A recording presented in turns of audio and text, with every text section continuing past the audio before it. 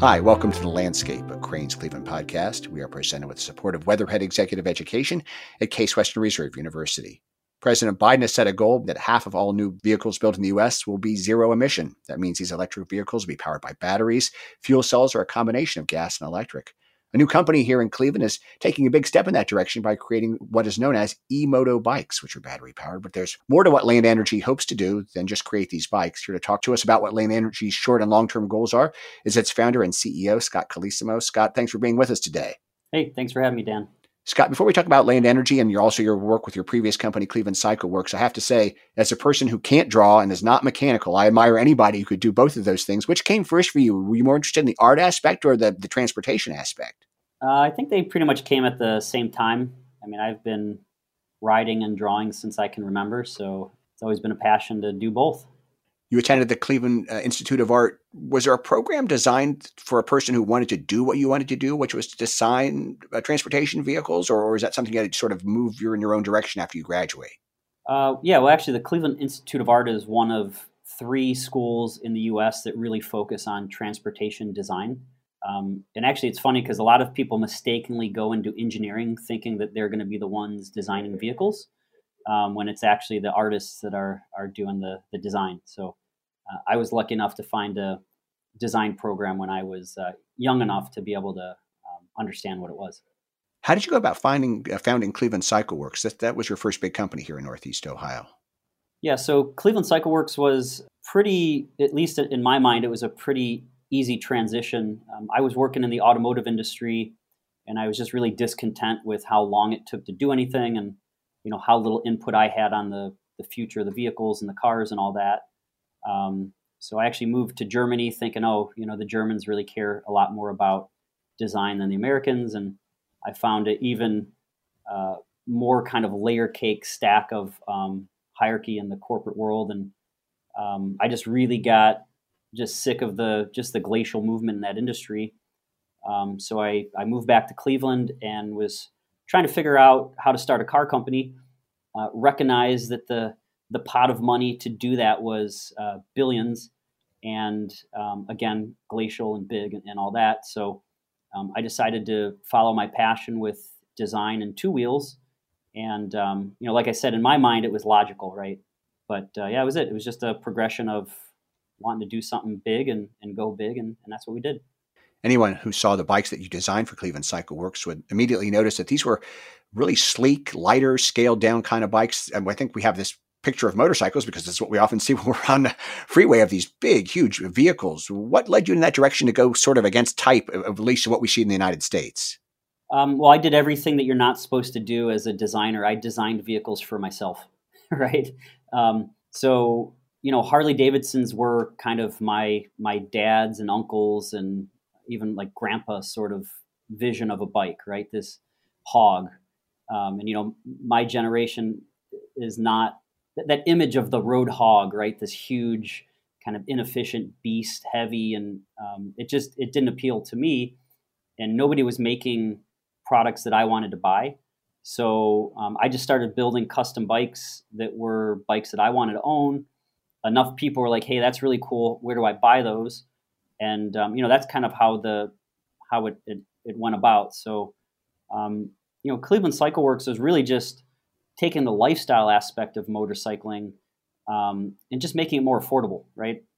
Giving consumers a product that was smaller, lightweight, highly fashionable, right? Very beautiful product, but which existed within your means. And that was always something that I was focused on. And that's the reason we named it Cleveland Cycle Works, because, the bikes were affordable, attainable, and you could be proud to ride them. And, there's something really cool about that, right? Giving somebody a product that you can, become famous on, right? Anywhere you ride a Cleveland Cycle Works bike, everyone wants to know about it. They want to talk about it. And little do they know it's like a $3,000 to $4,000 product, right? Something cool about that. Much of the manufacturing you did was done in China. Why wasn't it done here? Well, we tried. So you have to think about the time that we started Cleveland Cycle Works and the age that I was. So I was, early 20s. It was 2008, 2009. We were coming out of a massive recession here in the U.S. And so this, young kid comes into your office and says, "I'm starting a motorcycle company." it was kind of like, yeah, right, get out. That's every single local manufacturer I went to, they were like, you serious? Like, this is a joke. I was working for a company called Tektronic Industries, TTI, which owns Dirt Devil and Hoover and Rigid and Ryobi. And I had a pretty massive group of friends and people I was working with in China. And I was lamenting one night over, how hard it was to get it done in the U.S. And one of my friends said, "Hey, just fly over to China. I'll drive you around for a couple of weeks, and we'll look around, see if we could find partners." And literally every single factory I went to, instead of 60, 70-year-old gray hairs sitting across the table, it was 20 to 30-year-old young men and young women that were running multi-million-dollar to billion-dollar manufacturing plants. And there was this kind of kinship with the timing, the idea. It all just kind of worked out. It was almost like what I would imagine America was like back in the Industrial Revolution. At what point did you start thinking about transitioning to electric motorcycles? So the point came in about 2014 where, and this is kind of how my career has gone. I start tinkering. I develop a little bit of an understanding, a little bit of an expertise, and then I research, understand where the market is.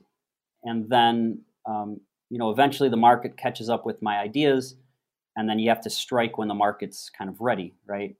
So I was interested in electric motorcycles all the way back in, the 2000s, the 99, way back then, but the market just was not ready, right? So once the market kind of caught up with where my idea was, we really kind of solidified Land, which is our new company, in 2019, started really putting some assets into place and bringing in people to help with that. 2020, we prototyped our first, electric vehicle for production.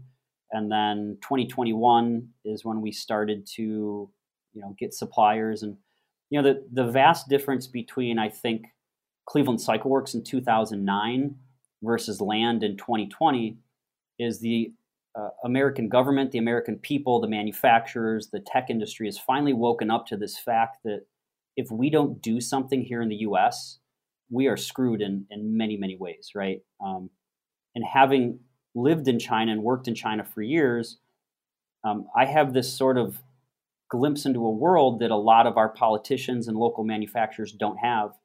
And I've seen the electric vehicle industry expand. I mean, the Chinese are probably 10 to 20 years ahead of us in the electric vehicle space. And everyone in the U.S. here, they're completely unaware of how big it is getting outside of the U.S. And it's a bit scary. Is part of that our sort of ingrained car culture here in the United States? We have this kind of car, we build it this way, and that's the way we've always done it, and so we're not going to change it. I don't know what it is. I will say that the whole, resting on your laurels, right? Like anywhere you go in America, everyone's, we're the best in the world. We're the best at this. We're the best at that. We're the best. We're the best. We're the best. But they don't travel, right? They don't get out of the U.S. And, I've visited some really small towns in China that are far more advanced, far bigger, and have a much better technical advantage than we do here in Cleveland, right? And you've never heard of them. So I think it's just this idea of like that we're the best without actually understanding what else is going on in Indonesia, Malaysia, Thailand, different parts of China and Korea. Once you have visibility to these things, then you come back. It's like, all right, well, we actually have a lot of work to do. We can't rest on our laurels. We have to really, really drive forward. Consistently, what the Americans have actually been really, really good at is innovation. Right? Nobody beats America when it comes to innovation. And there's a lot of reasons, right? It's a lot easier to do business here. There's this kind of individualistic mindset. And now we're trying to work with local tech companies, manufacturing. We've engaged, Jobs Ohio, the city of Cleveland, the county, to kind of ring the alarm and say, look, like we need to collectively, it's not dog eat dog. It's not American versus American. It's kind of collectively, how do we grow the new energy space? How do we grow the e-mobility space? How do we grow this together? How do we look inward to bring high-tech jobs, tech jobs, manufacturing jobs that people actually want? And how do we create something here again? And that's really where the focus is. And, Land is a hat tip to Cleveland, right? It's a it's a kind of a hat tip to like, look, we're doing this here, we're doing it locally, and we're going to continue to grow it. Scott Colosimo joins us. He is the founder and CEO of Land Energy. He joins us today for The Landscape, a Cranes Cleveland podcast. We're presented with the support of Weatherhead Executive Education at Case Western Reserve University. As you begin this new company, and you've been rolling for about a year now, how's the process of getting investors going, Scott? Well, it's a challenge. So you have to keep in mind where I come from. So I don't come from the venture capital space. I don't come from the private equity space. Cleveland Cycle Works, we took our own money and we organically scaled. So that's a vastly different sort of company than what we're doing right now. So where did I build my expertise? I built my expertise in driving EBITDA, driving sales, marketing, manufacturing. And those are things that are very important to running a business, but not very important to venture capitalists, right? Those are things that have to come eventually, but the vision and the ability to scale are most important. So what I'm understanding right now, or I'm getting my my trial by fire in the venture capital space. I'm a second-time CEO, but a first-time venture capital raiser. So the last 12 months have been really understanding what investors want to see from the business, what KPIs that we need to hit, and just the vision, right? Like we're so focused from being an organically scaled company on the product. Now the vision's there, but being Clevelanders, a lot of times we don't project that vision. But now we have to outwardly project that vision and tell people what we're doing. The name Land Energy, it's a bigger energy play. It's not just mobility. We have these swappable batteries. So even if you live in an apartment, you can charge these things. These batteries have plugs in them, so you can charge your devices off of them. So now we're outwardly explaining where we're going in the future. And now that we've really learned how to project that vision, it's become a lot easier. So I mentioned that you're building e-moto bikes. For a person who's never heard that term, what are we talking about? You're asking the right questions. So this is enjoyable. So we call them e-motos because before, if you had a motorcycle and it was a moped, it's always a moped. If it's a hog, it's always a hog, right? If it's a dirt bike, it's always a dirt bike. And it was because the size of the motor. So if it was a 50cc, it's slow. It's kind of a bicycle. If it's a 250cc, it's a small bicycle. And if it's a 1000cc, it's a big, huge race bike. So different tools for the job. Well, because electric is so different and the way it delivers torque is so different, we've been able to create one vehicle that can get you into riding as an e-bicycle. So class 1, our vehicle is a legal e-bicycle. It's limited to 20 miles per hour. And when you twist that throttle, no matter what you do, it slowly takes off. So if you're moto curious, let's say, we hear it all the time, I've always wanted to ride. There's no clutch, there's nothing. You twist the throttle and there's 2 brakes, that's it. So you can get on this thing as an e-bicycle, no license needed. But when you get bored with that, or if you get bored with that and you want to step up, the flip of a switch in Ride Mode 2, and now it's an e-moped. So now we've taken a vehicle that was only 50cc and we've made it 50 to about 125. You've bridged a bigger gap. Let's say you're really riding this thing and you're like, I love this, now I want to go bigger. The flip of a switch, it's a full-blown motorcycle that can go 65 miles per hour. Our power to weight ratio right now is about the same as the new Corvette. So we've taken a vehicle that you can safely get on if you're curious, and you can ride it without issue. When you get bored with that kind of low threshold, you can step it up to moped. When you get bored with that, if you get bored with that, you could then step it up to full-size motorcycle. So you have one vehicle that can bridge a gap that is much, much bigger than you used to be able to bridge. And it's fun for everyone at these different stages. And what's more sustainable than not having to buy or build yet another vehicle? So one of the pushbacks you always hear about electric vehicles from people who are reluctant to buy them is, I'm afraid I'm not going to have somewhere to charge it up and I'm going to get stuck. How do we combat that?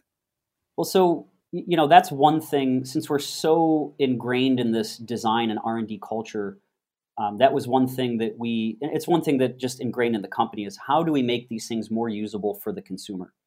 We don't do tech for tech's sake.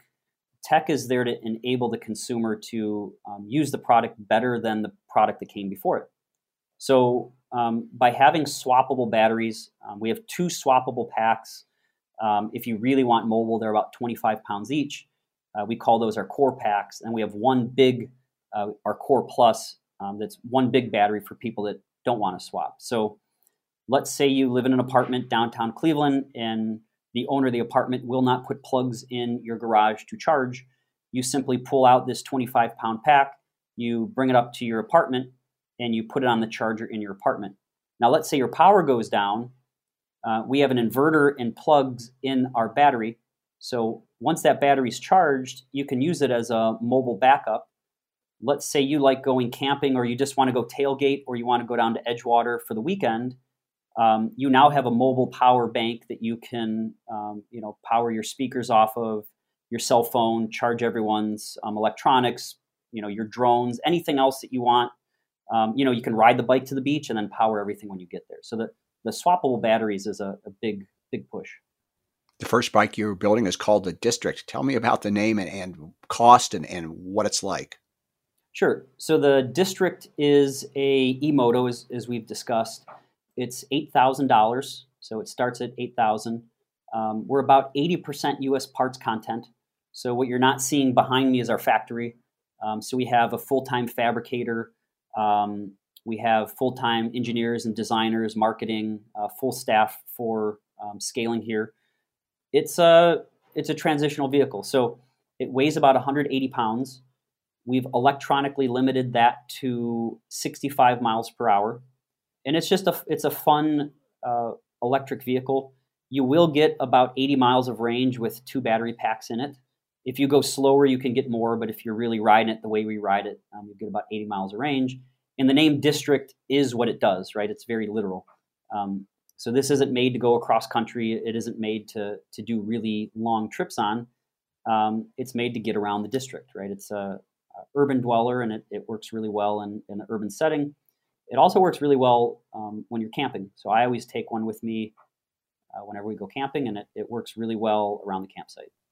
Do you see Land Energy, Scott? I mean, you're obviously building these bikes, but do you see it expanding into a bigger thing and really becoming more involved in the sort of distributive power notion of having these batteries and using them in other ways? Yeah, and I think the consumer is already there with ecosystems, right? So if you own a Rigid or a Ryobi drill, you're in their battery ecosystem, right? You have all these different power tools, and they all work off of one battery pack. So, some of the link ups we're looking at is we've had RV manufacturers come to us and say, hey, this would be great in our RVs. So the whole RV industry is trying to go fossil fuel free. RVs have a massive area for solar panels on the roof. So there's an obvious link up with RVs. We've had some home builders. I shouldn't say home builders. We've had apartment builders, people building towers that are looking to kind of shave the peak off and saying, hey, if we threw one of these in each one of our units, where could we help shave that peak off the grid? We've had a few people that do remote water treatment plants that said, hey, this would be perfect to be able to charge off of solar and power some of the things at these plants. So yes, you're hinting on the bigger vision here is this cross-platform power. And then there's a whole other layer to it, which is our IoT backend, which is the batteries are connected to basically a cloud-based system. And that's something that's bigger down the road. But giving our consumers data and giving them power to understand their choices is pretty important. So I don't want to overstate this, but do you feel in some respects that you're on something big here? Like 100 years from now, people are going to be going, Land Energy in 2021, XYZ. Do you think you might be in that kind of place? We think so. It just comes from a realistic stance on where the technology is, where the market's at, and where we can go, right? This is a very, I would say, Midwest kind of Cleveland-centric approach where, 1 foot on earth and your head in the sky, but we have a path that we're following that's kind of our path to success that is led by some real world KPIs and just some real world goals that we're trying to hit along that path. We look forward to seeing how that path comes out for you, Scott. Thanks so much for joining us today. Thank you. I would encourage everyone to go to either land.bike or landenergy.io to learn more. Scott Colosimo is the founder and CEO of Land Energy. He joined us today for The Landscape, a Cranes Cleveland podcast presented with the support of Weatherhead Executive Education at Case Western Reserve University. On behalf of our producer, Cody Smith, I'm Dan Paletta. Thanks for joining us, and we'll talk again soon.